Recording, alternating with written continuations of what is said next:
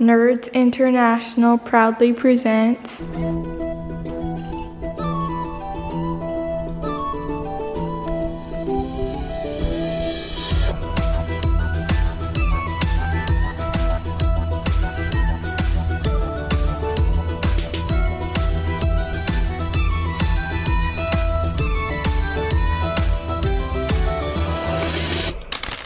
Welcome to the 3T RPG podcast. My name is Harrison Hunt, and with me is Nick Lamley. Hey! And this is a podcast all about tabletop RPGs. If my voice sounds a bit deep, it's because I was drinking last night. Yes, microbrewery. Yep, it was, oh my god. Ponsington. We went to the most poncy brewery on the planet, and the amount of, the hipsters, they have that little twiddly mustache. Oh my god, when it's actually been like... I saw a group of 5 people come in, every single one of them had that. No! They were twiddling going, "Sir, good sir! Oh, this ale is served at 81 degrees. My kind of place." It was really weird, yeah. They have a board up with all the ales, and then it's like, each one, it tells you what temperature it's served at. It was really... sorry, can't say that. It was really, really not high strange. school anymore. Yeah. But it's the thing that made me laugh is like, imagine if there was like all these people coming in with twiddly moustaches and all that, and there's like, can evil plans be only done in that corner if you've got that kind of people coming in? Yeah, that's what it is. Maybe it was like an evil genius meeting. Exactly, yeah, it's getting together. So I'm developing a new laser satellite. Dr. Evil, you'll have your turn, but Dr. Wicked Nasty is talking. Dr. Wicked Nasty. Now that's got to be a character in an RPG. So today on the show we have got feedback side, we got what you've been slaying, we got the main subject, which is going to be the D&D adventure that nearly killed TSR. Ooh. And then we've got a new segment called the Gadgetarium, followed by Dragon or Blagging, and then Electro Letters. Yes. If that's not a jam-packed pod, I don't know what is. No, I don't know. I've not seen a jam-packed pod so packed as this pod. Since 2019. Yes, since 2019. No way. But anyway, let's get on to feedback in that case. Yes. The feedback side. The feedback side. Yes, bitch, the feedback side. It's the feedback section. Yeah, we take your comments and read them out. Yeah, feedback, bitch. So last podcast, we were talking about an RPG that costs £200 and it only comes in one edition that is £200. And we were discussing whether or not it was Monty Cook who made that game. Yep. And Terry Hansen writes in to tell us, you are correct, it is Monty Cook. So I did a little bit of research into this.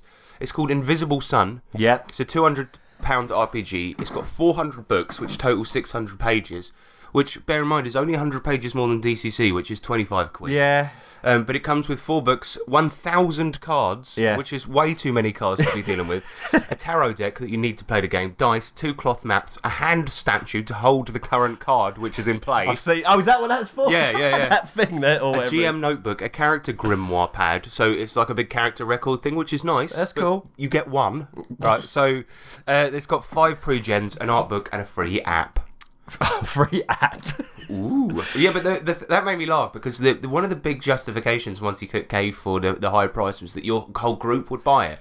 Imagine opening it up and being like, yes, character grim. Oh, wait, there's just one. There's just one. And then everyone starts looking at each other funny. Who's taking that one home then? That's the problem, though. It's like, it's all well and good. You want to invest a bit of money, and especially, like, say you've got 4, a table of 4 or a table of 5. You're looking at 50, in excess of maybe 50 quid each. What happens when either the party breaks down, or someone wants to leave, or the game breaks down? Who they take a part each? Well, that's the trouble. I'm having a lid. I'm taking the grimoire. Get the fuck away.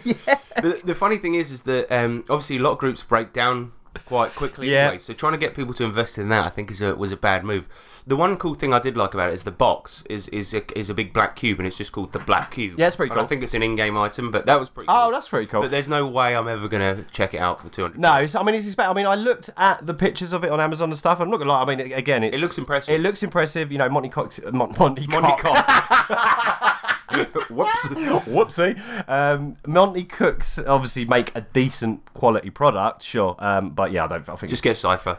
Cypher system. Yeah, Cypher, yeah, just do it. Next feedback comes in from Jamie Pearson, boss of the network. He says, yo, I just listened to your awards show and wondered why you guys even voted on Wasteland Warfare. It's a skirmish game, not an RPG game. And I can explain, it's because it is an RPG game as well. It's a bit of both. It's both. So you can get the RPG expansion, and also it's our awards show, and we can nominate whatever we want. Yeah, boss. Because it's sort of role-playing adjacent anyway. Yeah. But yeah, There's an RPG expansion for it, and that's why we judged it harshly. I still can't believe that I actually saw your picture that you showed me of the actual cards, and I was like, it can't be that bad. Like, It's like just hire an artist. I mean, I know the minis are good, but they'll see the minis when they buy them. Just hire an artist for the cards, or just paint them, because or a painter. the cards, the artwork on them is unpainted. It just looks so wrong because the card's full of colour, and then the actual like profile picture is just an unpainted mini. At least paint the fucking mini. I get that it's not going to be the same as your painting, whatever like colour scheme you've gone for. Exactly. But the thing about it is just put some artwork on there. Oh, then. mate. Because even if you did black and white artwork, it would be better It than would that. look cooler. We got another one that just come in last night, actually, I think, on nice. feedback. And this is from Manny Geraldson. And this person says, I like you, sure, but I think that having done the science, it is not as good for me. Thank you for everything. Goodbye. Okay. I don't know what to make of that one. So I think I like your show, but having done... I like you, sure, but I think that having done the science, it's not as good. That for is me. fair. This podcast doesn't stand up to scientific scrutiny. It's true, yes. It's scientifically bad. We've been debunked scientifically numerous times. amazing. But thank you very much, Manny. Well, he's not going to listen, is he? Well, you're not going to listen. You He's mustn't hear that, are you? out. Yeah, I could just picture like a big whiteboard full of fucking That has calculations. to be the weirdest feedback we've ever received. That's why I had to like strong arm it in there. Yeah. Next one is going to be from Bobby Evans. Oh, shit. Now, if you remember, this is the guy who won shittest Kickstarter stretch goal because... I'll try and explain, but he basically on his Kickstarter it was Savage Worlds for beginners, but it looks like Savage Swelds for beginners. And he actually messages in saying that the fact that you're still milking the Swelds thing is a bit sad. And milking is it's a bit weird because we haven't talked about it ever until the end of the year show, which is a look back at the year. And we're not getting anything out of it other than a laugh. Well, yeah, and the thing is, I don't think he understands the format of like a look back at the year. He's like, that was months ago. It's like, okay, but we can still nominate stuff even if it came out in January. Yeah, it's for the whole year. And bear in mind, some of the stuff we nominated didn't even come out that year. Well, we said that, yeah, exactly. Oh, Yeah, well, anyway. it's a bit sad. Well, we are a bit sad. Yes, we are. But the Swelds thing was hilarious. It was funny. And I loved when people got banned from the Savage Worlds Facebook group from saying Swelds jokes anymore, and they all said, I'm sworry. That was so That was sworry. the main funny part. But anyway, Everyone loves a good pun. sorry, Bobby. Yeah, sorry, Bob. But don't. Ryan Wahab comes in next. He says, hey guys, I just finished the 2019 awards show. Absolutely outstanding. Your podcast is easily my favourite and your APs are brilliant. Thank you for the information. Your awards shows always tip me off to great news systems and shows. Please keep on making this show. I'll keep supporting however I can. And then he invites us out for a beer in his hometown. Yeah. So if we're ever in, I can't remember. Can't remember the where it town, was now, but it's, but we need we'll to... go out of Wahab. Oh, absolutely, yeah. He became a character in one of our Risey, APs, yeah, I was going to say Ryan Wahab's been in our Yes, thank you APs. very much for the kind feedback. Yep. And I think that's about it. We did have one more. He Oh, says- Mike Morrison. Mike Morrison. He says, I turned it off when you said you were anti-insane clown posse. Not me, Mike. That was me. That was all me. But He's anti-juggalo. I am, though. I am. I can't budge on that. It was their wrestling career that really made it for me. Oh, God, I forgot about that. Good Lord. Oh, mate. I don't know how anyone takes that stuff seriously. I saw a great video. I'll probably use it as a sound clip during this, but there's a video online of this guy's coming out to his dad as a furry, and he for some reason decides to record it, and his dad he's like, "What the fuck is this, son? Is this gay? Is this gay? Look, I was perfectly fine when you were into that insane clown shit." And I was like, that's the type of people that it attracts. So yeah, that's why I'm anti-insane clown posse. Because next step, furry. It's a gateway drug to furriness. The next step is furry, and then it's those people you see in documentaries that are like having sex with a fence or something. And then you got hot gunning, or what was it? What's Glue that? glue Oh, gunning. no, don't Then you got even. glue gunning, and then can't- you got what's that last one? Vor. I can't believe you mentioned glue gunning. That is the act of... No, don't tell them. Let them find out. Yeah, Google it if you're over 18. And I don't know about this. I heard about this on a podcast. I'm not a practitioner of it. I've never done it, Your Honour. I've never glue gunned. I promise. All right, let's get on to what we've been playing. Yeah. Dad, I've been wanting to tell you this for a while now, but guys, it's kind of hard to say. I'm a brony. The hell is that? I watch My Little Pony, Dad. What? I watch My Little Pony with my friends. I'm a brony. That's really gay.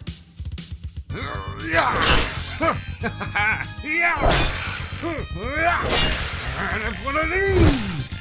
Oi, yeah? What you slaying? Whoa. So, first of all, fuck this mic. I couldn't get into the right position. So, first of all, I want to talk about my Christmas Fallout game that wasn't mine, it was my brother's. Yeah. So, my brother runs a Cthulhu game once a year, and for the first time he changed it to Savage Worlds. Yeah. So we ended up playing Fallout, and essentially we were a bunch of sort of Cub Scouts, like surviving Cub Scouts in the Fallout universe called the Crickets, or I think it was like the Brave Crickets. Or something like this. And we're Cub Scouts basically, and we're all playing the Cub leaders. kids. And we have to find a Christmas dinner for our encampment, and that's basically it. So not only do we have to find a Christmas dinner, but we also have to hunt down the remaining parts of a mini golf course that we have there. And it was pretty crazy and pretty stupid, but yeah. What was really great was there were only 2 role players at the table. Everyone else had either played once or never. Oh yeah, you had newbies, didn't you? So we sort of got them into Savage Worlds and playing the Fallout game, and they did really, really well because a couple of them have only ever, it was their first time playing. They were having such fun and really went mad with it. And there was a point we went into the Super Duper Mart looking for ingredients for the Christmas dinner, and this girl who's never played before, she was like, okay, I want to roll intimidation to try and intimidate them to get their stuff. And I was like, okay, I said to her, you have to describe what you're doing. She goes, okay, I'll pick one of them up and bowl him down the aisle. We were like, okay, fair enough. Yes, that's perfect. You'll be a great role player. Yeah, so she got like a couple of razors on it. Yeah. So my brother's like, yeah, you pick his ass up, you bowl him down the aisle. And then she turns around like screaming at the fucking raiders. We get loads of things like we get like veg in a can. We couldn't find any meat, so we had human meat in the end. Mate, yeah. But one of the things is we got sprouts, and my mate Cleve, it was his first time playing as well. He was playing a robot, and he's like, everyone hates sprouts, and he throws it out the window. We couldn't find them again. Never to be seen But again. another cool move that happened was that same girl, the one it was her first time, right? We were on the roof. There was a bunch of rad scorpions coming towards the market, and as they were coming towards us, she does a big line of petrol in the sand, and then just as they come in, she lights it. So there's this big wall of fire, flaming rad scorpions come towards us, kills 5 of them instantly. Nice. But yeah, in the end, everyone died because we went to the sports store to get the rest of the mini golf course and got munted by Deathclaws. Deathclaws, yeah. That's how my brother rolls. If you don't have a TPK in one of his games, it's genuinely surprising. He's upset. Yeah. It was really fun, and it was very, very silly. But once again, we have a returning character, and all of my brother's Fallout one shots is Gary Busey. Oh my god! And I played him, and there was a point where somebody had to tell me, "Can you just stop doing the tongue thing?" Because I kept on going, "Let's go, motherfuckers!" You go. It must be done with Gary. Yeah, I think it was because Katie was sitting opposite me, and so she took the brunt of it. She was looking right at it. But it was an absolute success, a massive hit. Rousing success. Yeah, All of us excellent. got pissed. We had fun. Like, it was a silly game where we just did silly shit. I mean, there was a point where Cleve was playing a schizophrenic robot. Oh, mate. Because he was a robo-brain, so it's technically a human brain and a robot who had schizophrenia. Yeah. And there was a point where the sort of illness took over, and he just spins his arms around, knocks a child's head off in the camp, and we were like, right, we better get this fucking mini golf shit because they're going to be pissed off. That's going to go down well. Yeah, so good. Nice And one, John. our ongoing D&D campaign is going on. So this is our game where the heroes have come into possession of a disused zoo and have to populate it with monsters. Yep. And we had a very, very fun session, the last one that you were in, where essentially they were trying to resurrect one of their friends, and so they had to get Illithidika from the Underdark, the blood of a holy man, and 2 pints of goblin blood. Yep. So they had to go down and go into like a little goblin warren and try and Decimate it. decimate it. Yeah. I tried to, because I knew they were really high level for goblins, so I tried to make it a bit more fun by putting the stakes a bit more different. So Oh, yeah, definitely. when they finally got into the goblins' like final resting place or lair or whatever you call it, they had a portal there, and they were trying to summon something as they came in. Oh, and mate. at every round, the portal was getting more mental. Yeah. So it wasn't can you kill the goblins? It's can you do it in 3 rounds or something's coming through. Something's coming through. Yeah, and it was incredible. Some incredible like handmade battle furniture and maps because Harrison's been doing all this crafty stuff recently. Getting into terrain and And stuff. it's so cool, yeah. So we had like a proper little glowing portal and that, and it was well. Check the photos out there. Everyone stopped the game to sort of shine their lights in the back of the portal and stuff. Yeah, that was funny. It was awesome. But one of the highlights, and I'm about to make jokes about things people shouldn't make jokes about. But the thing about it is that so Ryan, there's this big hole leading down into the goblin lair, It's got bodies on chains, and you have to climb down the chains to get down there. Yeah. Ryan's at the top of it. His character Grant, he's like, so what do goblins like? And I said, just roll intelligence. Let's see if you know what they like. Yeah. I'm like, what's he up to? And I said, okay, they like pillaging, raping, looting. And he's like, all right, I'm gonna track them up here, lads. Watch this. And he goes, oh, there's a good rape going on up here. Oh, right, a bit of rape up here. And then he starts going, oh, stop that, no. Thinking that the goblins will be like, ooh, Sounds good up there. Let's go up there. It's awful. It's awful. And we shouldn't laugh about it, but No. it was quite funny. it was a stupid, fictional character's idea. It was great. And it was funny. the funny thing is he's a cowboy builder, so he's one of those like dodgy tradesmen. Yeah. And he's recently ripped off a very, very posh landowner by doing up his mansion badly, and so they Yeah. come into possession of 10k of gold, and that comes later on to bite them in the arse. I'll get to that. Yeah. But they've come into possession of 10k of gold, and they can use it on the zoo. They've made it look nicer. They bought, instead of buying horses to draw their carriage, they've got an elephant now called, what's his name? Ben Trunks. Oh, Ben Trunks, yeah, and he's got a bloody there's a little house on the top. Yeah, we built a little house on him. And obviously Nick has speak with animals, so he was talking to Ben last time, but all everyone saw is them going. And so it was pretty awesome. Yeah. And they got the goblin blood. They resurrected their old mate Stanley. Oh my God, And then what happens? They're just as they're coming out, fucking. There's this old demon that they made a deal with and didn't come good on their deal. No. And he's marching into town with an orc army. Yeah, with heavy metal music playing. Yeah. The orc bards, they had electric guitars. Oh mate, it was so good. Well, it scared the shit out of us because it was it's like we knew this would come to get us in the end because we're not really going to bail on a deal with a demon. Yeah, all right, cool. Yeah, I was surprised how quickly everyone agreed to that. They were just Well, like- I didn't, but yeah, and everyone sneaked past him, and he's come because he's the lowest of the low in terms of demonhood in Baldur's Gate, right? So if he gets seen to be dicked around by a bunch of adventurers, then it's bad. So he's got to like kill him. Can't lose face, can But it? the worst thing was, right, so he turns up, the next game starts, right? And he turns up and the guy's like, okay, look, we should reason with him. We should try and call the war off. And the guy's a mushroom demon, right? And he comes to the side of the town. He goes, I don't want to destroy your town. I just wish to have those 5 adventurers, and I shall destroy them in the longest, most painful way possible. And the mayor they're like behind the militia at this point, and the mayor's like, well, you've done a lot for this town, boys, so it's your call. And they go out and try and reason with the demon. And what they do is they're like, look, mate, we'll give you 180 townspeople. And obviously all the townspeople are like, what? and then... Are we? And the mayor's like, actually, that's pretty much the population of the entire town. I don't think we could do that deal. So Ryan, his genius idea, with the character Grant Shaftesbury, his genius idea is to try and buy, because he's got that 10k, he tries to buy the Mushroom Guy's army right off him there and then. And he talks to like the chieftain of the orcs, and he goes, how much you paying you? I'll double it. Nice. The sad fact is he rolled terribly on it. Oh, so it could have. Essentially, it just pissed the mushroom demon off. Yeah. And he just went, right, charge! And that Oh was it. god! But if it had gone successfully, he could have bought the army. He could have bought the army and just turned it around. That would have been amazing. That would have been hilarious. I don't think he really had enough cash to make it worth their while. No. Yeah, essentially we started using the mass battle rules, and now these aren't ones that come with the game, but there's this guy called Dungeon Craft, has a great YouTube channel, and I nicked his mass battle rules. And the way it works is, I'll break it down into the scenes, but essentially you start up with the opening sortie. This is when all of the armies like clash together, and it's mental, it's unpredictable, and you just have to roll to survive it. So you have to get out of it and survive the opening sortie. If you fail, you take damage and you try again, and you keep doing that until you either die or get out. Okay.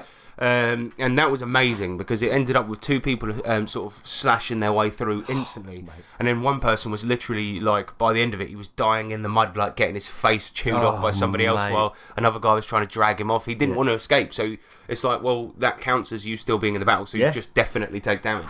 And both of them were like, fucking Ryan, right? His character, he has 49 HP. He's down to 8 in the first skirmish. Oh my god! So the second phase is skirmishes. So you play out all the little battles that are happening within all the fighting. Yeah. And I've got this thing that we've been using recently from the same channel actually, called Ultimate Dungeon Terrain, and it's a Lazy Susan, so a big circular board, and it's during the mass battle, everything outside of the circular board is fighting. Okay, So this is like a little opening in the battle. So they burst out of the fucking opening sortie, and then they come into the first skirmish, which is outside the pub. They see the pub owner being dragged off by orcs, and they have to save him. Yeah. One of the orcs, to intimidate the other guys, he bashes him with his mace, but accidentally rolls really high, killing him instantly. So that is opening down. Oh shit! Yeah. And then everyone, so that pissed everyone off, and obviously the party runs forward, slays them, and then they had this bit where I thought, okay, you're gonna have to make a really hard choice. There's 2 skirmishes you can go for. On one side of town is Clint, this guy that they know, and his wife, being backed up against the cliff, nearly falling off, like trying to defend themselves. On the other side of town, it's the Sea Hag, who has helped them out a lot. She's resurrected you guys. Yeah. She's given you missions. She's stolen our post. She steals your mail. Yeah. We've got a good relationship going on. She's on the other side of the town, drawing power from the well to do spells, and is trying to defend herself. But people are closing in. She's getting surrounded. So they went both ways. Managed to do both skirmishes, and the final one is that they need to open up the gate in the town's fort to let the army in, so that they can overwhelm the orcs that have just taken over the fort. And the cool thing about this battle was it was 2 orc leaders, a bunch of orc like subordinates, and then 2 mushroom enemies, right? But one of the orcs throughout the battle, he was using this like holy symbol to, well, not holy, but like a shaman, unholy symbol, to blast people with it, and he kept on doing area of effect spells. For people to say that D&D isn't deadly, I'll say you ain't playing it right, because what happened is that he fucking blasted a party with this spell. They were 2 of them went down. One of them was on, you know, if you get dead half your HP, like minus half your HP, it's just instant death. Oh right, yeah, so of course, That's what happened to James's character, Keith Wegman. He just got blasted, area of effect, and then he was still in the area when he was going for the other 2 guys that were still up. He just died instantly. Oh mate, he was a paladin. He's become an angel now. He's an angel now. So anyway, they opened the gate and let the local militia in, and they overwhelmed the orcs and they won the battle. Nice. But during the battle, one of the orcs kept on throwing his subordinates into advantageous positions. He was like, right, time to fly. And they were all fighting up on the ramparts, chucking people up onto the ramparts. Turns out he's got a belt of giant strength, so now you guys have got that. Amazing. Ryan's strength bonus is now +5. Oh my god. I know, it's crazy. He also had a bunch of other shit, but they've got a ring of sticks to snakes, so they can turn sticks into snakes once a day. Yeah, that's it. Fucking cool. Yeah, cool stuff. Yeah. Anyway, bunch of cash. Very last thing that happens after the battle, everything calms down, and then somebody they run for mayor for some reason because they say the mayor's done a shitty job. The town's been attacked, so one of the characters, Dee Dee, is now the mayor. Yes. But the funny thing is, then a couple of police turn up. They've got a summons for Grant to go to court because of the shitty building work he did earlier. Yep, Fantasy Road Traders. So next session we're doing a courtroom. Case. Yes. A court case. Which should be awesome. What did Grant react to it? He goes, oh, don't worry about that, mate. My contracts are tight as fuck. We'll be fine. Oh, is that? Oh, right. Yeah, famous last words. One of the other characters tried to eat the summons so that they wouldn't have to go, and obviously it was a tracked mail, and it was magically tracked. So he's fucked, no? Yeah. So now he's going to court as well for meddling with bloody court documents. Yeah, it was awesome. But the funny thing is, so Ryan's character, he's a cowboy builder, and he has this ability that's actually from the Acquisitions Incorporated book, where he gets advantage on deception rolls to forge documents. So all of his contracts, technically, should forgeries of proper contracts. Yeah. He also understands legalese as a language, which is awesome. But so he thinks... I remember what he rolled when he did that contract. He doesn't. And Ryan thinks, I'll be fine. And I'm like... No, I remember too. Yes, great. Okay, to be fair, the guy who wanted the building work, he accepted it. Will a court of law and a bunch of lawyers be that was it, because that was hilarious as well, because he was like, oh, only that much? Fine. Way more than that. It seemed wild that he would charge that amount and that the guy would pay it. Yeah. So I think you guys are in trouble. Yeah, we're in trouble. We're in big trouble. So we're doing a courtroom case next, and I'm still enjoying the campaign. Oh, me too, mate. 2 new additions to the zoo. You've got an orc and an orc archer as well, so that's pretty cool. Well, they're just some prisoners of war. Yeah, well, no, I guess so, but they're just... Well, they're monsters, aren't they? Yeah, so they're in there now. Yeah. It's quite sad the amount of humanoid enemies that are in there that are semi-intelligent. I know. It's terrible, isn't it? They've got a skeleton gangster called Bones Malone, and they put him in an over-18s area because he swears at all the passers-by. He's like, I'm going to gut you, I'm going to kill you. He's a fucker, but that's our D&D game, man. if you want to play a game set in a zoo, play D&D. I'm enjoying the fuck out. It's a shame you missed that last session. I know, but you get to go in the courtroom one night. I know. I did really want to. The whole mass battle sounded so cool because it was so easy to visualize in your mind. And I just watched that film, The King, as well, so that's full of big like medieval battles, and it was. It was fun, man. Yeah, it looked great. It sounded mass battle rules. Check out Dungeon Craft's mass battles for D&D because they're really, really quite something. Yeah. They really nail the feel of a big battle. Oh, mate. But next up, let's talk about, because it was Christmas recently. Christmas! So let's talk about our gets. Yeah. And I want to do a get live on air. Get 'cause live. I got some mail this morning. Let's get live 2020. Come on. Get live 2020. Oh, I know what this is. There it is. What is it? It's only the Fiend Folio. What? So, as far as I know, I'm not. this may be wrong, but as far as I know, so the Monster Manual can be considered your traditional monsters, right? The Fiend Folio is Gygax's weird ideas that haven't come from folklore or anything. It's just fucked up him. shit. And I believe that's where the Gilan comes from. Oh, really? Which is a zombie frozen in ice, for those that don't know. Throat lech. Tigerfly. So yeah, that's if you want weird monsters, that's where you go. Fiend Folio. Yeah, that, oh my god. A good example of one that's from the Fiend Folio is the Carbuncle, right? And it's a little armadillo that has a ruby on its head. It doesn't fear death, and as soon as somebody gets close to take the ruby off its head, it kills itself instantly. My ruby. This is Goodbye. a big ape, but it's called a Dakon. Oh yeah, Dakon, yeah. Dark Creeper. But yeah, that was one of the things that I bought myself for Christmas, actually. This is really cool. It's awesome, isn't it? Yeah. I got it for the D&D game because I was like, I need some weird ones. Yeah, this is so cool. But yeah, you got Betrayal on the House on the Hill for Christmas, I did didn't get you? Betrayal on the House on the Hill, yeah. So my brother-in-law was kind enough to get it for me for Christmas. And reason being is he was talking to a friend of his at work, and they're big D&D players. And they said, basically, this was the board game that got them into role-playing. Oh, nice, yeah. So they played that game, loved the kind of RPG aspect to it, and then got into D&D off the back of it. Very good. So obviously my brother-in-law thought I would give it a bash. So yeah, he got into me. I'd like to do an episode on it because there's a lot to it. But in a nutshell, it's a cool board game where the first half of the game is exploring. You find new rooms. Each time you discover a room, a new floor tile goes down. There's 3 levels, blah, blah, blah. Very good fun. No one can die. Lots of exploring. And then at a certain point within the game when a mechanic is activated, the haunt starts. And then basically what that is you use a table to find what type of haunt it is. There's 50 of them in there, and it's almost like a little mini one-shot, if you like. It turns into a little mini RPG one-shot. Because reading out the flavour text is part of what makes it really fun as well. Exactly, yeah. And we did one, and it was kind of a Cthulhu-y one, I suppose, because it was like there was this kind of evil kind of head, and it had tentacles that could go through the whole mansion, and if it grabbed you and pulled you back to its head, the guys died, and then the players had to try and do some kind of a ritual to kill it, basically, before the time ran out. But the cool thing is, yeah, one player becomes the betrayer, and the rest of the players become the hero. So in the second phase of the game, where it's an RPG element, it's like the betrayer and his monsters or whatever he's got, depending on the story you pull from the table, versus the rest of the team. Very good fun. It's got agility rolls in it. It's got madness. You can do attack rolls, all this kind of stuff. Drop items, pick up items. And all that. I mean, I played it once on virtual tabletop simulator. Yeah. And I had a great time. It's fun, yeah. Really fun good games. And I think it probably is a good entryway to RPGs. I never even thought of that. No, that's exactly why he picked it up for me. So yeah, so maybe we'll do an episode on it properly. But it's so far so good. Yeah, I really enjoyed it. So yeah, check it out. I received an Amazon voucher from my mum. Nice. And obviously I bought a bunch of RPG shit with it. And the one thing I got was the DCC Annual. So this is basically the first ever expansion to DCC. And the first thing you notice when you open it, right? So for those that don't know, DCC is an OSR game with crazy random tables for Magic. And the first thing when you open the Annual, it starts at chapter 5. And you're like, what the fuck? What's happened here? The additions they've made to Magic is chapter 5 in the original book. So it goes. This is an addition to chapter 5. This is an addition to chapter 6.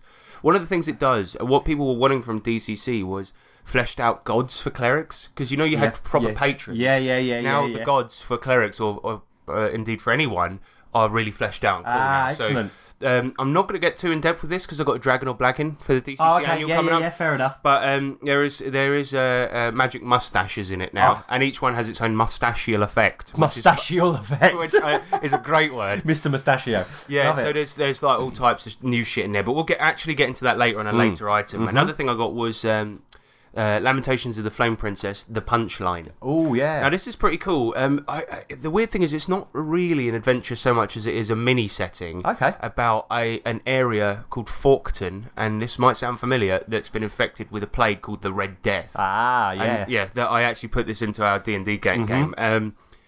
So that's pretty much it. And one of the things that a lot of people have been seeing around is a bunch of clowns, and they've been kidnapping children, speaking to children on the road. There's one kid that tries to bargain with the clown, but for some reason halfway through the clown just fucks off into the bushes and like As they do. so that's like big parts of the mystery. I'm not going to spoil it because I think we might actually get into it, but yeah, Please, it's basically if you want an adventure involving plagues and clowns And punchline, children, yeah. you're laughing. It's really cool, and similar to like other Lamentations products, it's got the useful shit in the cover as well. Nice. So Yeah, it's yeah, got yeah. every NPC in this game, and it's a mystery game, so obviously it's got a lot of characters. Ah, okay, but it's yeah, got like their temperament and their backstory condensed down to a sentence Excellent. in the front of the book. So if Handy. you need quick reference and stuff, it's Handy really as cool. hell. That whole product line has always got handy. It is great, bits yeah, in it, and- so that's good. I just don't want to catch him in bed with a goblin. But if he's in there rolling around hacking him up and he's got a goblin guide, taking him into the cave, I'm not expecting him to not get dirty. Oh yeah, I got some. I got Wise Guys cards. Yeah, nice. These are awesome. I Yeah. can't be bothered to get them. But basically, in Wise Guys, which is a gangster game for Savage Worlds,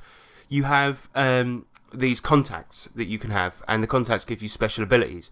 So now they've released it as a 52 card deck with Yeah. every contact on Nice. it, and also another one with called Persons of Interest. So it's just main character cards. So you got Yeah. NPC cards and So shit. cool. Just fucking awesome, and that's so handy. Just because if you're running a game, instead of writing down the stats in my notebook, Have them like I sitting in usually front do, of yeah, just take the 2 cards out Yeah, you need for yeah. the game. And if you want to Easy. see my ugly mug in there, then buy it.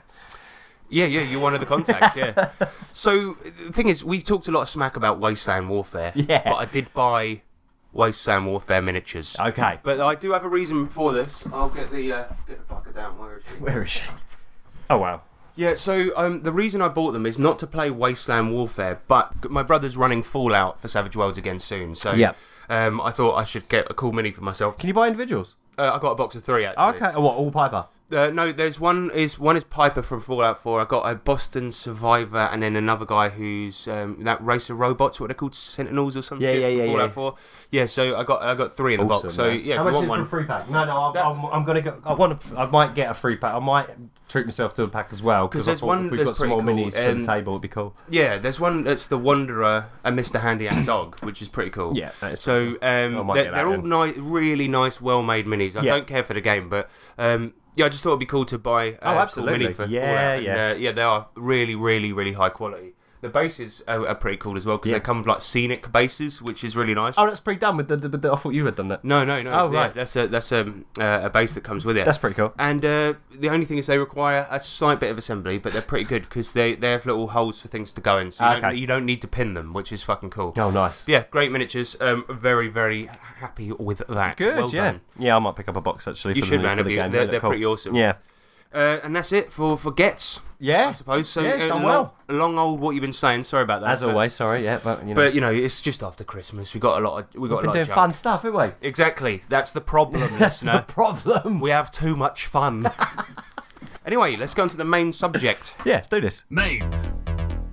Subject. Magic. Main. Subject. Tokyo. Main. Subject. When a product is released, recalled the exact same day, and most of the copies burned in a big fire, you know you're done goofed. But what was the module that met this fiery doom? It was, of course, B3, the Palace of the Silver Princess, an adventure from 1980 for TSR's Dungeons & Dragons basic set. Now, many people became aware of the story behind this owing to an article on Wired regarding the adventure where a journalist by the name of Jim McLaughlin interviewed some of the staff who were around at the time. And I'm going to definitely quote that article a lot throughout this review. Okay. The thing is, what we're going to do is we're going to take a look back at the original recalled module. Not the edited one, but the original one. Because it did get re-released, but they re-edited it. Now, the thing about the article, it's called The Adventure That Nearly Killed D&D. And what I want to do with this is, I'm not ripping those guys off. What I want to do is see, was it really that bad as they say it was in the article, and did it really nearly kill D&D? So we're gonna do a little investigation. into Okay, this. yeah. It's like an analysis. Yeah. Yeah, so in 1980, TSR's only female member of staff, Jean Wells, was tasked with coming up with a new adventure for the D&D Basic Set series. That made it the very first female-designed module ever, and as a complete noob to designing, it also meant it had a few interesting quirks. To give one example, most of the monsters are completely new and didn't come from the monster manuals. Okay. And in most of the adventures, the point is it goes, turn to this entry on the monster manual to see this. And in this, she's just like, I'm making up my own. I'm doing my own ones, mate. And to believe me, it gets way more interesting. But this module was also supposed to teach DMs how to design their own stuff by leaving some rooms and areas blank and allowing the DM to fill them in. And then it'll give you a kind of a short tutorial on how to do that. Okay, so that's good. Actually, a really nice. So it's not lazy; it's actually good because it backs it up with how to do it. Yeah. Rather than just going, fill the blanks in. So let's go through the actual adventure. So at the beginning of the adventure, it lays out the backstory of the whole thing. And essentially, there are rumours and legends about a really sexy, powerful, kind, agile, strong princess called Argenta, who lives in a palace made of every type of marble known to man. She's a really weird. She loves her marble. She's a big fan of marble. Yeah. I personally think that was probably put in there so people don't just burn the fucker down. Yeah, fair play. This palace could supposedly be found in a valley full of peaceful monsters, clear skies, exotic plants, and what it actually says in the bloody module, rivers of sweet water. As in sweet, or just like... No, not as in. Not. I don't think it's as in good water. That's some sweet water, man. That's some sweet water. No, I think it's like sugary water, which like is supposed to make it sound idyllic and paradise. Nah, I bet sticky as fuck. You go for a swim. Like... Sugar water, that's syrup, right? So it's like why are we drowning? You go for a swim, you come out fucking your clothes are sticking to you. Sugar coated. Oh, it sounds horrible. Does sound horrible. In this valley, the mineral mica can be found too, and all the rocks and streams making the area glow and glisten like a diamond. Ooh. This valley also has a large population of dwarves who all love Princess Argenta because she's perfect in every way. These dwarves work rubies and jewels so that the elves in the valley can make weapons out of them. Mm-hmm. One day, there was a ruby the size of a mattress found, and the elves and dwarves made it look so nice that Argenta called it My Lady's Heart, and threw a big party where she literally invited anyone who heard about it, which makes it one of those like Facebook parties, you know, where people put an open invite and everyone turns up and trashes the place. And he gets on the news because 8,000 people. Well, do you remember there was that Australian guy and they were like, are you sorry for what you've done? Because he did that. And he's like, no, it's fucking awesome. Nice. Anyway, of course, what happens is a stupid amount of people turn up and some bloke turns up and wants to nick My Lady's Heart. No. The big ruby. Yeah. This bloke was caught looking at both the princess and the gem in the same way, like all hungry, mouth-watering and rubbing his hands. He's like, yes, black ruby. So a couple of elves and dwarves approached the pervert after the party and asked him what he thought he was doing. They were never seen again. Anyway, fast forward to a couple of weeks later, and a red dragon can be seen flying about above the valley. This dragon subsequently burned the entire valley to a crisp. Oh. The few people who survived all swear they saw a saddle on the dragon's back and a bloke wearing silver and blue armour on the saddle, flying about on it. Okay. Remember that, because that comes important later. Okay, alright. So the valley is barren, the place is in ruins, and the princess is presumably dead, but nobody knows what really happened to her. The next part details the surrounding areas, and you get like a big old map. Nice. Which is really nice, actually. Mm-hmm. So it's not only an adventure, it's a setting. So it's set quite a few years after it all got burned and shit like this. That's cool.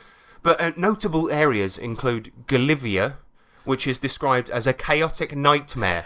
It's ruled over by a woman called Lady de Chemis, who killed her husband to rule the place. Okay. She has all sorts of weird laws, like enforcing a curfew, but only for men. Ooh. And all the men in her army are also her lovers by law. She's greedy. It's like, it's weird, isn't it? Because this is like, it's quite obviously Gene Wells' like fantasy coming in. Yeah. It is You're great. all my lovers. You're all my lovers. She obviously loves a man in a uniform, right? So she's like, right, you all have to sleep with me.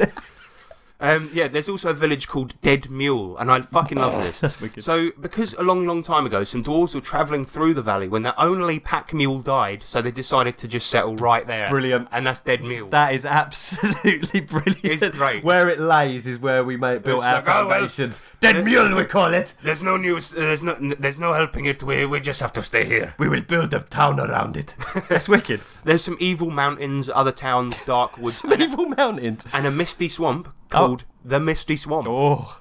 Yep. Oh, God. This swamp is a place where reality breaks down owing to magic mist, and as a result, magic works differently inside the swamp. Pretty cool. So, for example, a spell could backfire on one of your mates, a different spell could entirely come out, or you could get changed into a random creature with the same hit die as you. That's really So cool. You go in there, you're a level 1 character, you try and cast magic missile, you turn into a dog. That's fucking awesome. It is cool. I do like that. Yeah.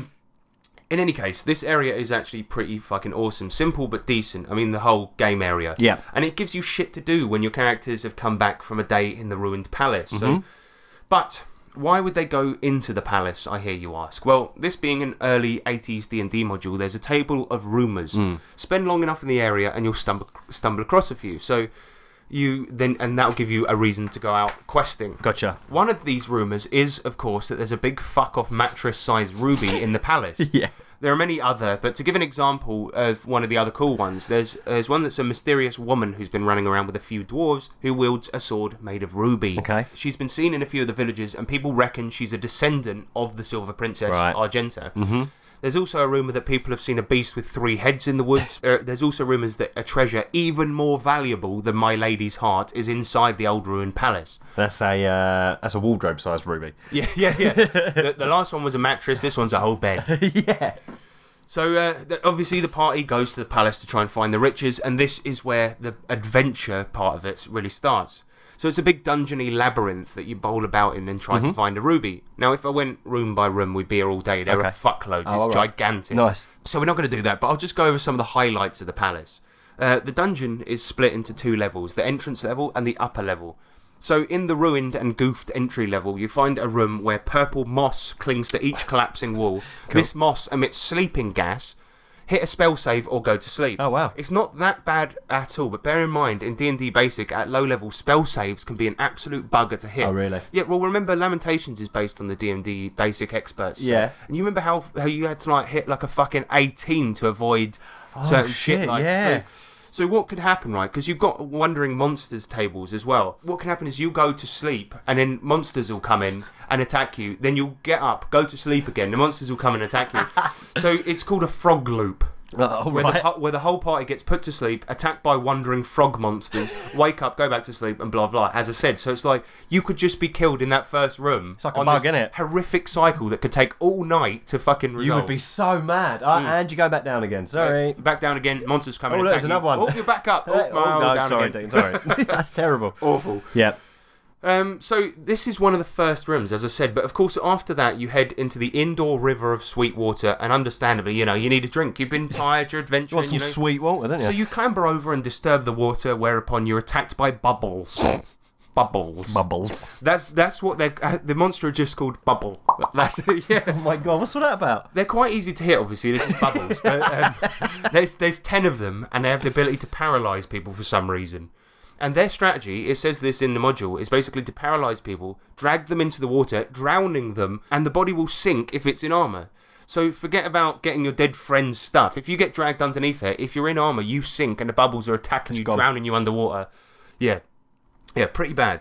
If you defeat the bubbles, they do for some reason have 33 gold pieces that they keep at the deepest part of the pool. But who the fuck would get into the pool after that?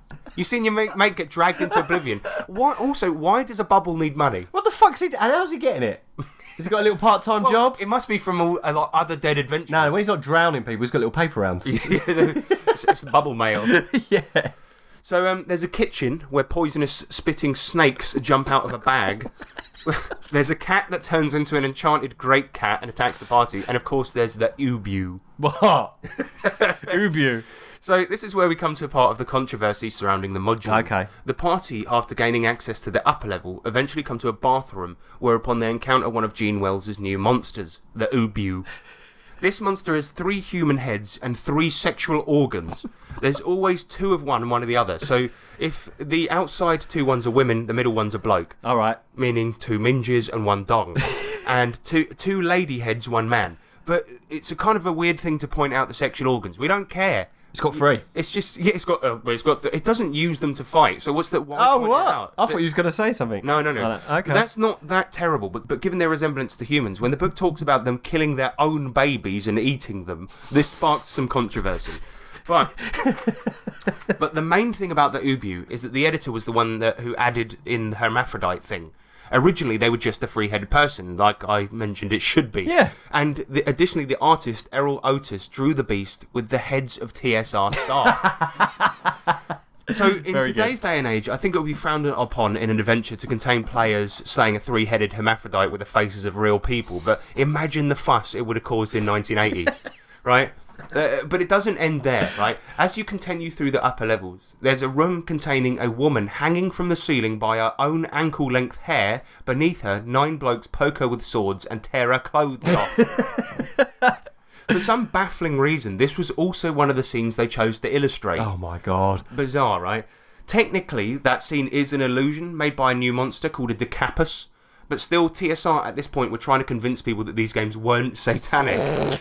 And this is what they decided to illustrate.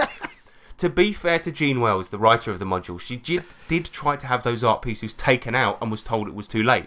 So if we refer back to the Wired article, developer and designer for TSR at the time, Kevin Hendricks, said this. In essence, the philosophy of management at the time was that it was better to have anything to sell today than something of higher quality later. Because the market was so hot and the demand so great, TSR was losing money by any delays. So crank out that product and damn the torpedoes. That sort of outlook in TSR's flush days was the poison that caused problems like the B3 module and got up the nose of the product development people. So that's basically it. Gene Wells, she wanted the artwork removed. She wanted a bit more time to finesse it, and they just wanted to get it out there and sell it. Yeah. Anyway, you continue through the dungeon fighting monkeys, moss, poltergeists, and Jupiter bloodsuckers, and eventually you come to a room where you find the princess's diaries, and it tells you where the ruby is. So you fight through more ubus, some archer bushes, bushes that shoot bows, and another new monster called a Digus. Basically, the Digus is a balloon monster that can disguise itself as a marble pool. Oh, of course. Why? What sense does that make? I've got a good trick. What's that? So the thing is, to travel around, it inflates itself. It floats. And then as soon as it deflates, it goes, and now it looks like a pool for some reason. Well, it's kind of like a weird, what are they called? Bloody chests. Yeah, mimic. Yeah. It's kind of like that, yeah. And eventually you come to a room containing the ruby in a glass case. And then who should appear but the ghost of Argenta, and oddly, the ghost of the bloke in the blue armour who burned the valley down with the dragon. Oh. Why? I don't know. Is this mentioned anywhere else in the adventure? Not really. No. There is a statue that implies they now get on for some reason, but there's no explanation. They're just, for some reason, she's mates with him now. The bloke who killed her instantly and destroyed her castle. Whole amazing castle and kingdom is now, we're buds. So, that is pretty much it. I mean, there's a lot more to it because there's different rooms and shit like this, but that's basically the adventure. The two main controversies, I guess, are those two monsters in the artwork. The Wang. So it wasn't that bad. But I think it's a good adventure. It's by not the sounds terrible. of it. It's not bad at all. It's perfectly reasonable. And for a first time... Yeah, and okay, some of the monsters, the extra monsters, like the balloon guy, they're kind of weird. And but she's made them all from scratch, bless her, as well. So and you know what? Fuck it, that would be hilarious if you had if people saw a marble pool turn into a balloon and try and fly away. Oh mate, or can you imagine a scene where they're like, they're trying to have a party. I swear there's something following us, and every time they look around, it's just a fountain behind them, and they're like, what is that? But every time they turn around, they had. As it goes down. Oh mate, do you know what? It's not terrible. A for effort for the venture. I think it's perfectly reasonable. It sounds really good. The backstory's great, but there are some funny things about it that we'll get into later. Yeah. Because it's kind of funny when you look into the background of it. But let's talk about the controversy surrounding this. Okay. So according to staff at the time, management were in a building uptown, and the developers and writers were in a building downtown. And according to game designer Lawrence Stick, which is a great name, he says upper management regarded employees as second or third class citizens. Additionally, Kevin Hendricks also mentions that there was an us versus them attitude. So when this module was ready for publication and a pallet of them was shipped to the management building, well, the management guys were pissed because it's obvious in the artwork for the Ubu that somebody was having the piss taken out of them. It's all drawn in a caricature style, but management couldn't tell if it was taking the piss out of them. Lawrence Stick has this to say on the matter. He says, they were caricatures of people in development, not management. There are a lot of in-jokes in there, and if you aren't in on the in-jokes, it can be easily misinterpreted, so it's perilous to do that sort of thing. If you didn't know who the caricatures were of, you might guess, and you might guess wrong. And that's why the management thought it was them. Of course they did. Because obviously you look at the heads, they're just like normal people. So they thought, is that me? That's me, innit? Them little fuckers down there drawing me. Yeah. And Kevin Hendricks mentions that the illustration alluded to recent terminations and employee unrest. So it was like staff they didn't like and things like that. So it was more of like an in-house controversy, which was interesting. And he goes on to say upper management was very sensitive about mutiny in the ranks at the time and took all these perceived slurs or snoot cockings as an insult and a challenge. Oh dear. I don't know what a snoot cocking is. Snoot cocking. That's But cool. yeah, so they thought that the guys below were having a go. You know what I mean? The underlings, the Yeah. subordinates are all taking the piss out of That them. this was all like a subtle ploy. It was like a coup. Yeah. So he also Kevin Hendricks also calls the module navel gazing pseudo porn. I learn new sentences every day. Navel gazing pseudo porn. I can't say I've never heard that before. That's Anyway, brilliant. there's a really insightful quote from Bill Willingham, who was an artist for TSR at the time, who says this: "I was first to read the damn thing, and I was just shocked at how ridiculous it was. It was clearly the private fantasies of the author Gene Wells, who sadly died in 2012. The princess character was also her persona in the Society of Creative Anchorism, a hauntingly lovely woman who destroyed hearts. I called it to the art director's attention, and we went upstairs to the editorial and Lawrence Stick. And at some point, Lawrence, being the head of creative, called over to the business side and said, 'Are you sure we want to do this?' And someone from the business side essentially said, 'Hey, my wife plays mahjong with her, and she'll give me shit if we don't let her do her module. Just publish it. Don't give us any more crap about this.'" So, the Society of Creative Anchorage, right? As it turns out, the Silver Princess was actually Gene Wells' character from a historical reenactment society. No way. And additionally, she was friend of both management and the design team. So this is why he was saying, you know, it was basically this guy's, one of his wife's mates. Yeah. And so he gave her free rein to do whatever the Do you fuck want to write she something? wanted. Go on in. Really, really interesting. Yeah. So from that point, the staff remember it coming out over the weekend and it being recalled by the Monday. The darkly comic bent to all the artwork and all the bondage imagery ultimately got it recalled. And according to Kevin Hendricks, one day they were handing out our office copies, and one day we were told that supervisors were collecting copies, telling people to turn theirs in. Most of us, having got a whiff of what was going on, were busy squirreling out. You know it. It'll be worth loads of money. As he says, the land rush was on. D&D was a boil in the zeitgeist, and everyone knew the banned module would be a collector's item. Yeah.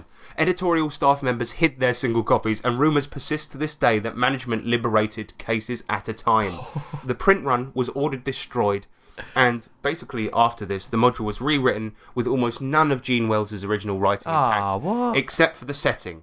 Okay. And instead of an orange cover, it featured a green one. Oh, right. And as early as 1984, a copy of the orange cover sold at a Gen Con for $300. Today, however, almost none are in circulation. But an interview with Stephen Sullivan, another TSR game designer, Stephen mentions a signed orange copy selling for nearly $6,000.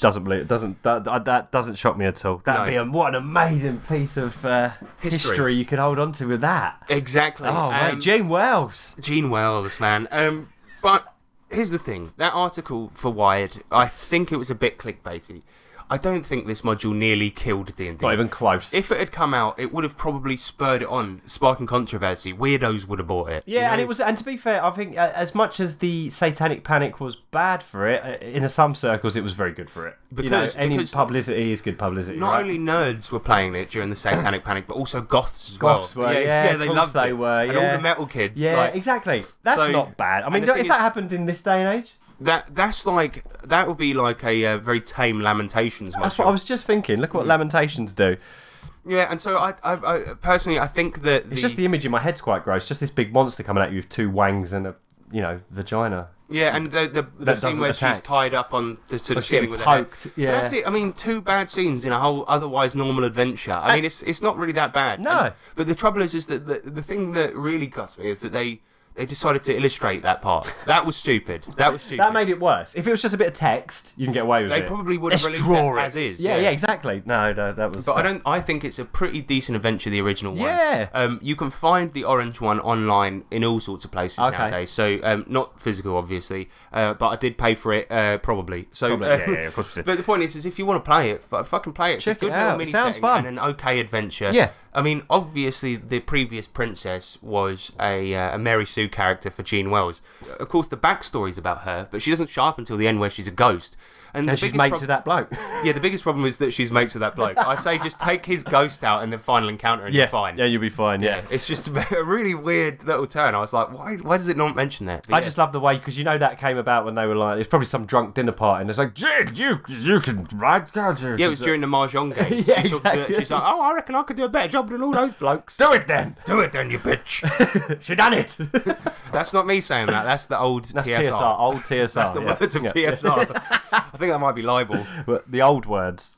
Yeah, I'd play the shit out of this, and it's sounds super fun. interesting. Go and read that Wired article just to read the quotes, but Yeah. it is clickbait, and I am going to nick the title so that we can use the clickbait. Thank you. Thank you very much, Wired. But that's about it, man. That was cool. Yeah, that was actually shorter than the What We've Been Playing segment, but there we go, main subject for you, lads. It's a nice little, Nice little nug of history. Yeah, for there you go, exactly. But next up, we're going to go into a new segment, the Gadgetarium. Oh.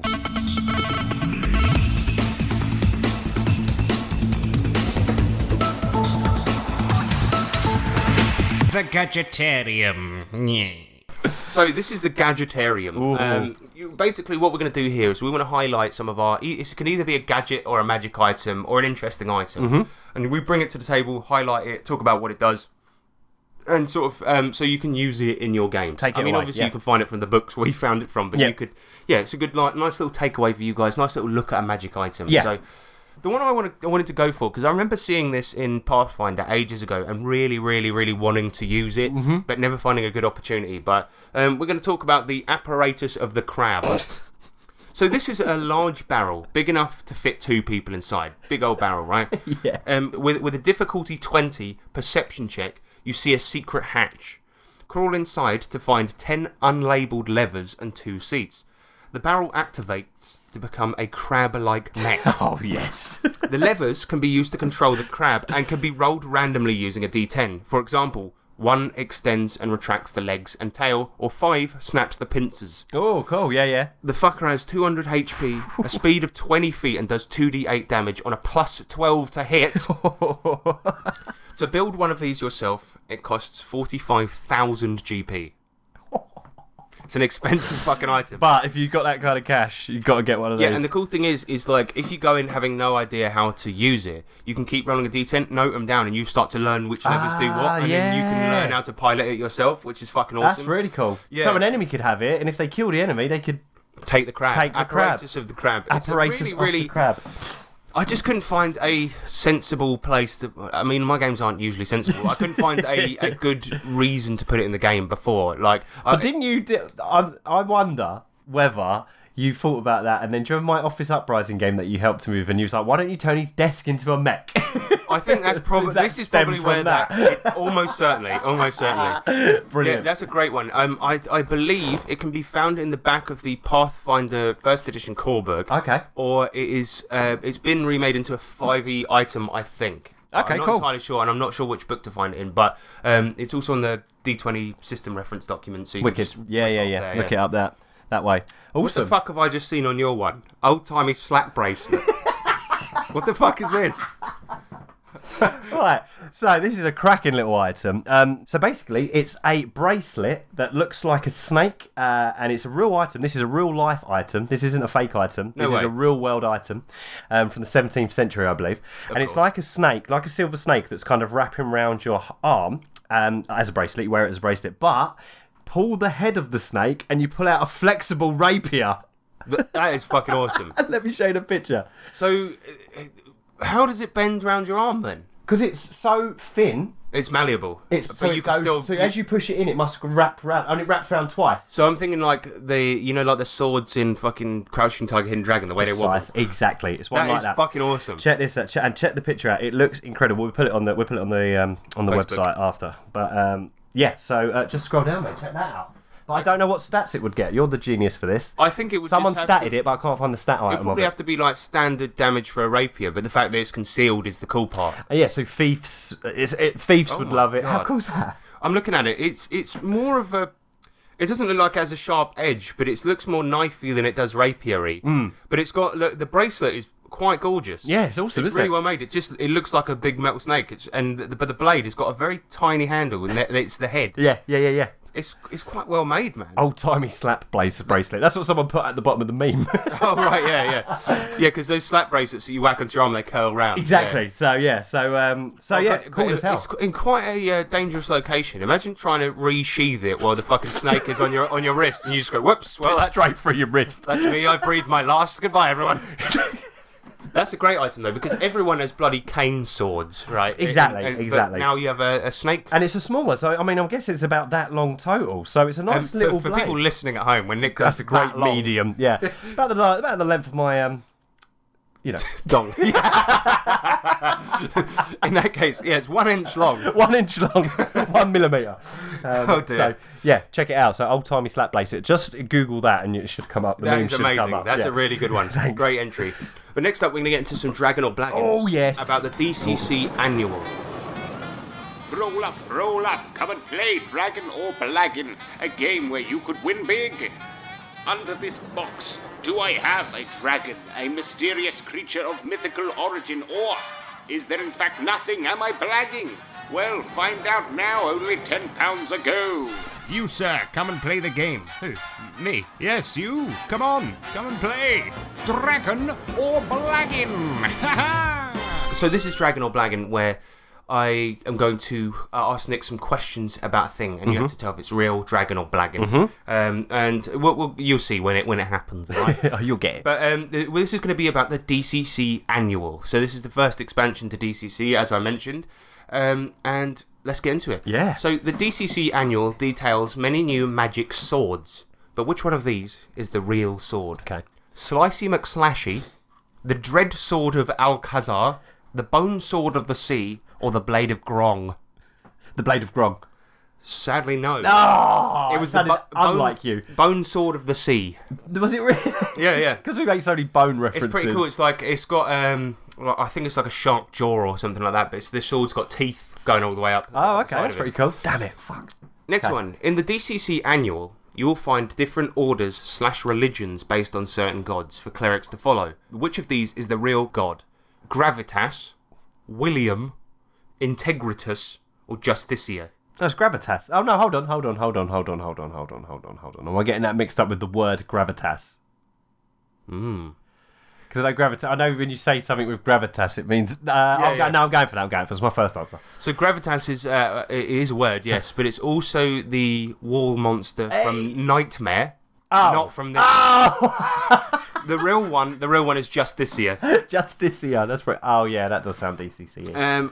The next one, right? Yep. Many fantastic new creatures can be found in the DCC Annual, including the Mage Melt. But what is a Mage Melt?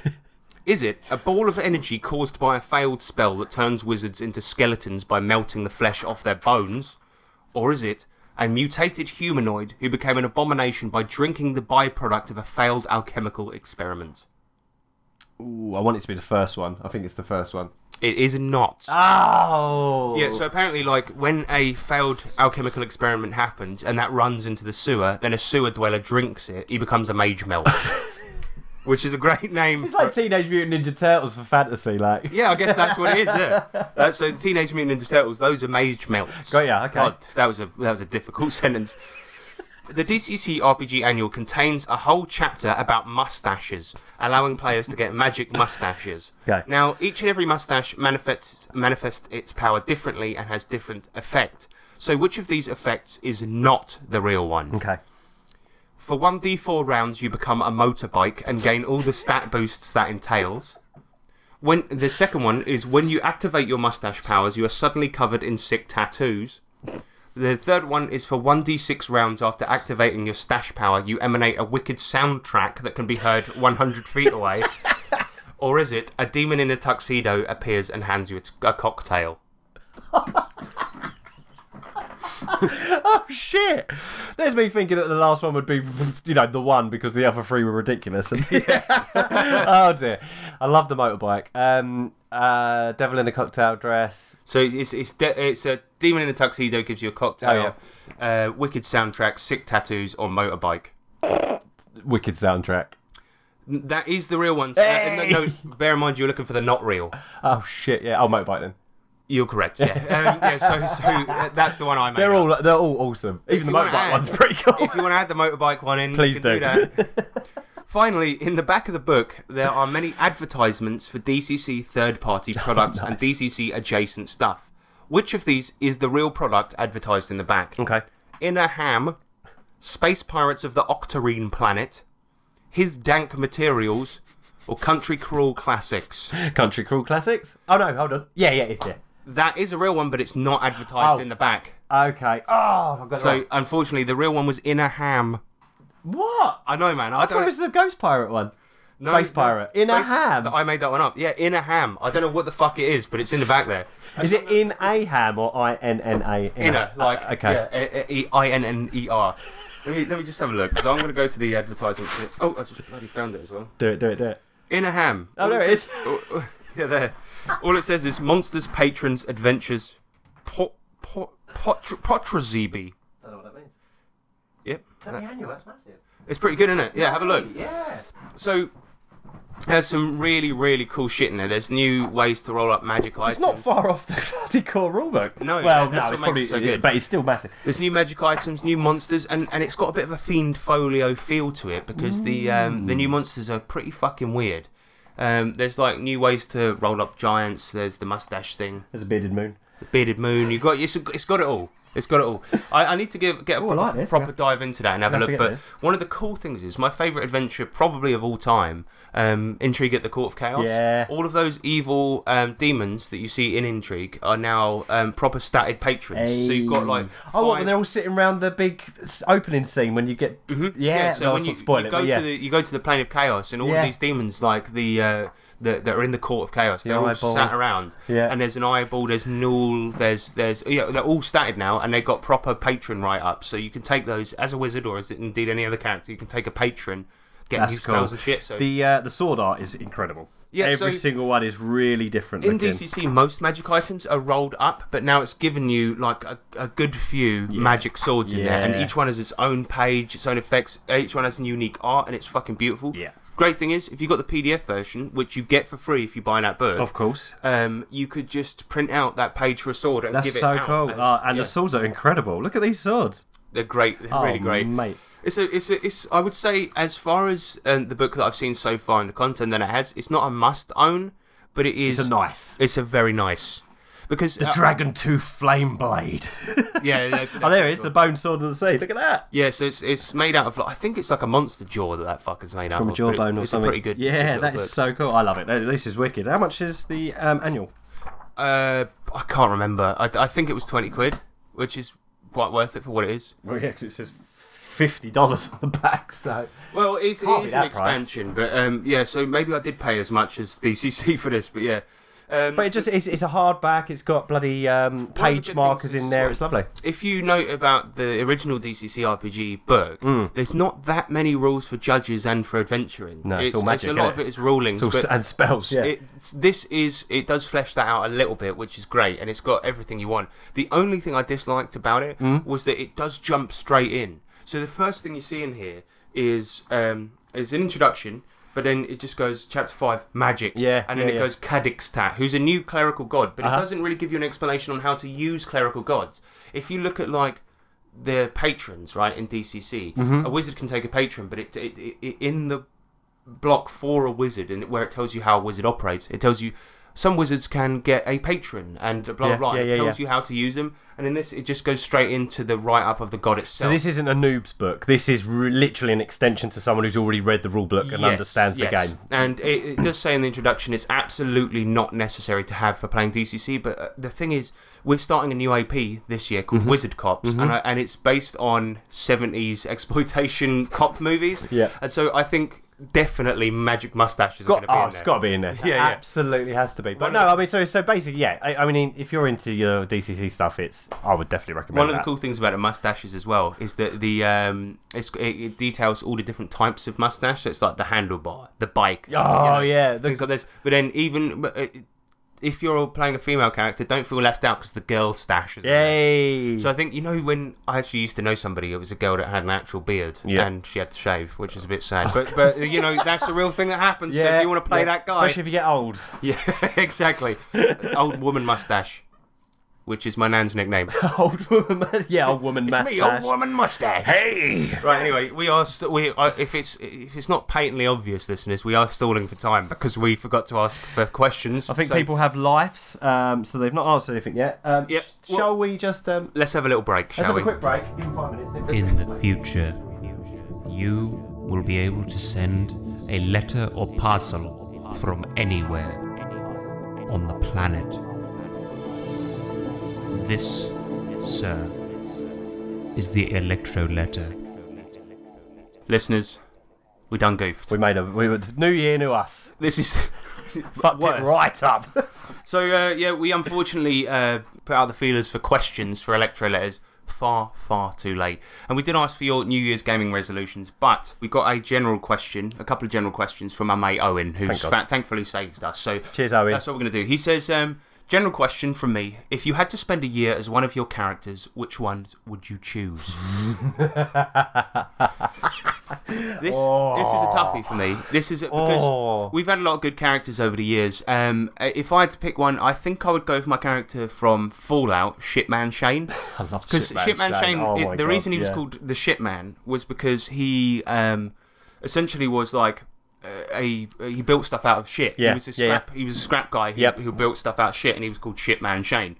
And he was also a musician that sang for food in the Fallout universe, and I think if I had to spend a year doing that, like just going to the Fallout world, obviously it would be hideous, but you got a year, so you know it's going to be at end at some point. Yeah, that's true. I could live that life for a year. I could live that life. That would be fun, mate. And what was your guitar? It wasn't a guitar, was it? What did you play? The instrument? It was called a diddly bow. That was it, diddly bow. And that's actually, I actually nicked that idea from, there's a really great musician called C6 Steve. Oh, I love C6 Steve. Yeah. I saw him live and he played the diddly bow. He was the homeless dude, wasn't he? Yeah, I know. One-string guitar made from an old oil can. Oh, mate. That's what my guy was based on, C6 Steve. Awesome.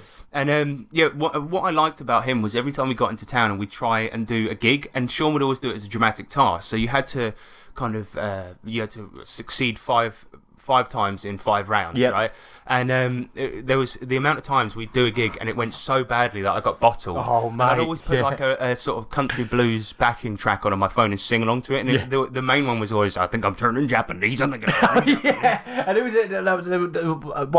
it? Whoever your manager was or whatever was like, do the Japanese song. No, don't do it. Yeah, because the first gig I did the turning Japanese, and we got bottled and ran out of town. And then we got to the next one, and I could see the dramatic task was going badly. I could see in the audience face that they were hating it. People started booing, and then from the side of the stage, everyone was looking at me, and I went, "This next song is about turning Japanese." And then I look over and see all the other characters like, no, don't do it. And of course we failed again. But he was a very, very fun character to play because he was a bit of an idiot, a bit of a bigot, but not knowingly. Deep down he was a nice person, but he was so stupid and raised in such a shitty environment. I think it'd be fun to be that guy for a year. Oh, mate, that'd be fun. And have a year in the Fallout world. Yeah, that would be really cool. Although we probably would die in that year, but yeah, go on. Yeah, you'd be dead before the end of the year, definitely. But it's a tough one, but I think it's got to be Dave the fucking Rave. But a lot of people have lived the Dave the Rave lifestyle. Yeah, that's true. He's relatable. Yeah, because Dave the Rave was a Call of Cthulhu character in a modern day Cthulhu game that we played, and he was a raver that was kind to animals. Yeah. But he did loads of drugs. And that's the thing, right? Okay, in normal life we don't do drugs, but if you wanted to try out for a year as an RPG guy. Yeah, well, no, you'd be in real life. Well, yeah, as an RPG character, should I say? Yeah. I just liked his outlook on life. He loved it was nice that he was a pacifist because obviously all these normally when you're adventurers and stuff you're not, but it was fun to play a pacifist. I just liked his outlook, I think, on life. It was quite cool. Well, he's quite similar to you actually. Well, I suppose, yeah. Aside from all the drugs, yeah. One of my favourite Dave the Rave moments is when he tried to. We were setting up a sting in a casino to rob it. Yeah. And what we wanted to do was poison the water with hallucinogenic drugs, and to enhance it, we wanted to get a record. And it was called like Spinal Fluid Explosion Brain. And we had to sneak into a record store to steal it because we didn't have any money. Yep. And so that was our plan. We pumped the water system full of drugs, and then we would like then put on this crazy record that would freak everyone out. That's it. And then all security got messed up, didn't they? Everyone was inside stealing the record, Dave the Rave was outside, and he was a pacifist. He never hurt anyone, let alone animals. Yeah. But he got attacked by a dog outside and had to kick it into the river. He's like, "Oh mate, I can't believe I did that. I can't believe it, mate." But he was based on the whole 90s rave scene, and he was a great character. Yeah, it was. So I think I'd be Dave for a year. We've got one come in. So we've got some questions from James as well. James Clark, he comes in. He said, "What conventions are you looking forward to the most this year, and why? Oh, that's easy. I tell you what, Dragon Meat again, obviously. Yeah, that's good. The thing is, I really want to get out to UK Games Expo. Yeah, me and too. I might try to do it, but it's in Birmingham. Yeah. But I know Bruce Cunnington, who's the biggest promoter of DCC in this country, is running a bunch of games, and I've just seen he's made the entire dungeon terrain. He's part of a tabletop crafting guild as well, and it looks fucking awesome. Does that boy's talent know no end? Exactly. I mean, at the last at Dragon Meat, he ran 3 games back to back, all DCC. One of them was Dark Trails, which is the new Cowboy Cthulhu game. Meets DCC, yeah. And he's one of the top promoters, and he runs a fucking good game from what I hear. And I've been speaking to him on Facebook, and he's like, "You've got to come. You've got to come." Oh, I'm all over it. Yeah, and Birmingham's not that far, mate. It's pretty. We look at it, because if we can get tickets early, get a hotel for the night. Yeah, exactly. Yeah. So I'd love to go to that one as well. I think there's a few that have popped up on Facebook that I wasn't even aware of, and I keep seeing them, so I keep pressing interested on them now. Although, to be fair, I don't lose them. James does follow up conventions, gaming or non. You ever going to go back to VapeCon, Nick? VapeCon? No, I don't think I will go to Vape Jam. Vape Jam. That's Vape even worse. Jam, mate. Vape Jam. Oh, so answer me this, because I've asked you before, and I still didn't get a satisfactory answer. What happens at Vape Jam? A lot of vaping. Well, I imagine. You said you had a hangover from how much vaping you did. Oh my god! Yeah, we had it was weird. We felt a bit weird towards the end, but yeah, you walk in and it's just like you're walking into a fucking fog. And put it this way, like, say I went to Eurogamer Expo in London last year. And what you do at the con is you go around, you try out games. What do you do at VapeCon? Try out vape juices, all the stalls selling shit. There's vape going on. There's a lot of scantily clad ladies walking around with juice. I'm in. I don't even vape. I have to dig the old video out, because there's a video and there was obviously like a stage area, if you like, and they throw free shit around. There's bloody rubber wristbands for days there. Yeah. And they had some pretty heavy music, and they would obviously had some DJs playing and that, and everyone was vaping to like this heavy music. I'll have to show you. Yeah, I have to show you. It's a cringe fest, but yeah, Vape Jam was cool. But no, not for me.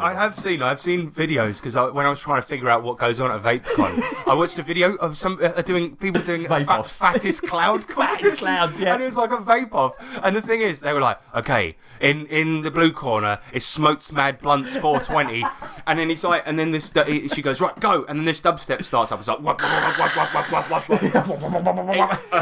and then they just blow a fat cloud. Yeah, that's awful. That's what it is. Oh god. But I haven't been for a few years, sadly. But you used to get a lot of free juice, but they cut that right down, so it won't. Because of the tax now, man, it's expensive. Yeah. So, but yeah, Vape Jam's fine. Vape Jam. I'd like to go to Eurogamer Expo this year, because I went there and we got to try out a bunch of really cool games. The queues for the fucking like main video games, like for example, I went to see the Final Fantasy VII remake, right? And the queue went on for days. And I looked at, they have this app so you can sort of book a point to go and see the fucking thing. Yeah. And I tried to do that, and it said current queue time 8 hours. And I'm like, there is nothing in this world that I love enough to queue for 8 hours. No way. Additionally, I saw a preview of Death Stranding. That's out now, so that's not a big deal. But I did go and see a 50-minute preview of Cyberpunk 2020, the new video game. Yeah. And it does look absolutely amazing. When's that out? Is that out this year? March. Oh. There was a certain level of goodness to the Cyberpunk 2020 game that I don't think it can ever be as good as they're showing it can be. No way. It was crazy what was this good. Again? It was like so we watched a guy play the game for 50 minutes, but it was like there was no loading. The whole city looked incredible. Yeah. You can drive around in it, and you can go into any building. There's stacks of people everywhere, and I'm like, nah. I think this is probably going to get a re-enhanced edition on the PS5. Yeah. But it looks too good to be true, honestly. But maybe it isn't. They because it's coming out in March. It won't be on PS5 yet, will it? So so they do. Because I got stung for that so bad, because I was on Xbox 360 for years, and then went over to PlayStation. So I've got to rebuy all these bloody remakes now, like GTA and all that. Yeah. We got another question from James Clark. He says, "Are you currently writing anything else at the moment? If so, when can we inspect it? If not, why?" Oh, it's funny you should ask that. We are writing. We're actually in the process of making our next toolkit idea. And it is going to be called 100 Weird Widgets, and it is a book of sci-fi gadgets. Yeah. And we've got some fucking good ones so far. We've got exploding trousers. Returning rocket hand. The Dildonian Laser Club. We've got the Sunshot. Sunshot. We're coming up with ideas for it at the moment and fleshing it out and putting our cool gadgets in there. The thing is, what we wanted to kind of do with it was, we were talking about this a minute ago, and we kind of want to have items in there that don't seem useful at first, but the players will get a use for. Precisely, yeah. For example, there's one that's called the Road Butler, and it's just going to be like a little tray on wheels with little hands holding on it. And yeah, you can put something on it and get it served to another room. There you go. And put a landmine on that bitch. Definite destruction. An active grenade. So we want to have items a lot like that where people are going to find uses for them. They're not going to be huge game-breaking items. They're going to be more kind of weird gadgets. And it's up to you guys to kind of utilise them however way you want. For example, the exploding trousers, right? It's got a trigger in the pocket, so they explode, doing a massive, massive explosion. And it's got a trigger in the back pocket, so if you sit down, say goodbye. The thing is, let's say there's somebody you hate, you get them on side and then give them a nice pair of trousers for Christmas. Exactly. That's the end of them. They see you later. Yeah. Anyway, we've got to shoot, but try them trousers on. I'm also working on something at the moment. There's this brilliant setting or sort of system for Savage Worlds that turns Savage Worlds into an OSR type game. Oh, right. And you pull cards for the bits of the dungeon, details of the dungeon, which wandering monsters come out, things like this. And what you provide is a template. And I'm working on a template at the moment. I did a lot of work on it yesterday and came up with an idea for a pub crawl where the town's been infected by beer that turns people into zombies. Nice. And the streets are the corridors and the buildings are the rooms. He said it was a bit too weird and a bit too esoteric and not dungeony enough. So I've changed it, and it's a dungeon that takes place in a brewery where all the people died because of diseased beer and came back as zombies. Awesome. And one of the things you have to do in it is come up with rumours, like a little table of rumours. Yeah. And one of the ones I came up with is that apparently people that have watched the brewery from afar have seen a gorilla inside throwing barrels, and that's going to be my enemy called Monkey Kong. Yes. So he said I can make it as weird as I like, so that's what I'm going for. Awesome, that's cool. That's what I'm working on. I'm also going to be doing Sean Richer, who makes Terror of the Stratosphere, which is a really, really great setting and magazine for DCC. He's come up with an idea where it's like a 100-level dungeon or something like this, and he's giving each level to a different person. That's cool. And so I'm writing a level of a dungeon. That's so cool. So, yeah, it's a great idea. I haven't started on that yet. Sorry, Sean. That sounds well fun. And everyone, because it'll be like an anthology of people's minds. Yeah, exactly. It's going to be bloody weird, but I like that a lot. Next one comes in from Owen Lean. He says, what music is best for cyberpunk games? I'll getting bored of the Blade Runner soundtrack. We haven't really played a cyberpunk. Oh no, we did. We played Bubblegum Crisis. Yeah, what do we have on in that? We had a lot of Perturbator. Perturbator, of course we did. As much as I like Perturbator's music, it has one note, right, and it's pretty much just full on. That's it. Yeah. What's that mushroom one? Infected Mushroom. Yeah. So that's a good choice actually, because it's Psytrance. We've had a bit of Infected Mushroom in the past. So yeah, that's sort of it's not really relaxing, but it's good as background. Yeah. So just turn it down. Just turn it down. I find what you want to do is because Blade Runner, it's John Carpenter that did the music. No idea, mate. To be honest, but anything John Carpenter basically. Yeah.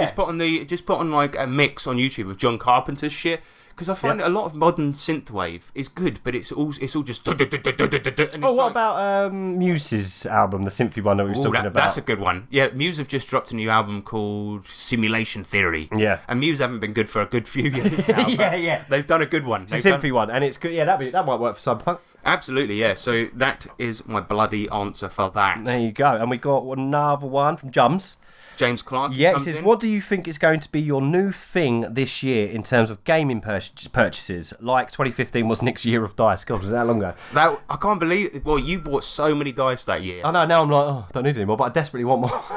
I see new sets of dice all the time, and I just think to myself, do I need it? That's the problem. I can answer this quite surely, because I've got into mini painting and making terrain. Of course you have, yeah. And currently, like a lot of my disposable income always goes on RPG shit, but currently it's going on terrain, minis, things like this. Paint, supplies. Yeah, so a lot of stuff is going on that. But to be fair though, you've got such. I mean, like, you know, you've done a lot of relic hunting with your books, and you've got a lot of. You've got a very nice library now. You've done a lot of your minis that you had before. You know, and now it's like the new thing is the scenery. It's nice to have a gap. So you've done a lot of different things, and this is the one thing that you haven't done that much on. So it's nice to kind of concentrate on that this year, and it's been amazing. I think it's enhancing the game. Oh, 100%. I know people say, you know, take it or leave it. But I tell you what, use terrain. And you'll realise, A, how easy it is to put together, not to make, but how easy the materials are and cheap they are to get hold of. My sort of tip is I got a set of, it was last Christmas actually, and I've only just started using them, but I got a set of whittling knives. Yeah. Shredded your hands to start with. I fucked my hands right up. I came to the game, I had plasters on every finger. But the cool thing about that is a lot of my terrain is made out of Jenga blocks, because I just had them lying around, and I stick some together, then cut them into And they were the shapes. mini ones, so they're quite light, aren't they? So they're quite easy to cut. I just found it for £3 in a shop called The Works, and you can stick 3 of them together and then carve it to make a doorway. You can make platforms, stairs. I made a portal out. Check out our Facebook group, because we've been putting loads of Harrison's new terrain on there, and it's cracking. It's absolutely cracking. Like the IKEA table. I'm making another one of those at the moment, actually. So it's a Lazy Susan. The way Dungeon Craft does his. And this is the thing, like, a lot of my money this year is definitely going to go into that. But the one thing I really, really don't like buying is foam. Everyone makes shit out of foam. But it's so expensive in this country. Is it really? Yeah. So and it's bad for the planet, right? I believe so. Yeah. So what I did is he basically carves out a circular bit of foam, carves the tiles into it, then sticks it to the top of a Lazy Susan. Oh, I see, yeah. Whereas I use my knives and some fucking, what are those things? Files. He's just doing this weird little hand gesture. Yeah, so I use files to carve it directly into the wood, and it means it takes up less space, fits in a bag, sort of, but it's quite big. Yeah. But the cool thing is, the other day during the D&D game, I used that. I've like painted it up to look like dungeon tiles. Yeah. And you can spin it, so if you want to get a good look at the combat on your turn, you can spin it around. Get a new angle. Yeah, it's really good. It's a really cool little thing, and you didn't realise you needed it until you got it, and now you're like haggling about it. When we were doing the mass battle, I had obviously 2 different scenes happening at the same time. So what we did is we used some of the dungeon walls to do a split down the middle of the board. And we had 2 scenes going on at once, so I ran the 2 combats at once. That's cool. On the same board, so it's pretty fucking good. Wicked. And if you're doing that theatre of the mind, it would probably actually be harder, because in that you see everything. And it's funny how much players... Sorry, I'm going on a tangent. No, do it. But it's funny how much players get play differently once terrain is involved. Because the amount of times I've drawn flat maps, and what everyone does is they run into the middle of the map and then they fight where they stand. I shoot with my thing. Do you know what? I really do think it enhances creativity in regards to battles as well. Because, That's you know, the point, normally, like, when you can't visualise it as... I mean, Theatre of Mind's great, but when you can't see it that well, you kind of do feel a little bit limited sometimes. Like... Because, you get a bit bored with, I hit him with my broadsword. The classic. You want to do something where maybe you run up a wall, whatever. It this way, the other day during the game, when they were going into the Goblin Warren that we spoke about earlier, there was a sort of parapet set up, like a watchtower inside, where this mage goblin was flinging spells from. And Norman Fiend, one of the characters, he's a warlock. He walks in, instantly triggers the trap, gets exploded, flies through the air, lands on the turret, right? And then while he's up there, the very next action is Grant Shaftesbury, who's our barbarian. Yeah. And he runs in, smashes the bottom of the tower to make it collapse. Yep. Completely forgetting Norman's up there. You can fucking see it on the terrain. He's standing on top of it. He's up there. He's prone on top of it, and then Grant just comes and smashes it over, damaging him again. So what we were saying is, what was funny about that was how short a time it took place. So it's literally explode, land, fall, crush, and he was on 1 HP. But bless James Tomasson, he's a good fucking role player, because what he didn't say it at all. I could see his face. He was like, "Does he know I'm up there?" But no, bless him, and it was cracking. Quiet. And he survived, so it was all good. So how about you? What's the sort of things you're going to be purchasing this year? Do you reckon? Minis for me. Minis. I've got no.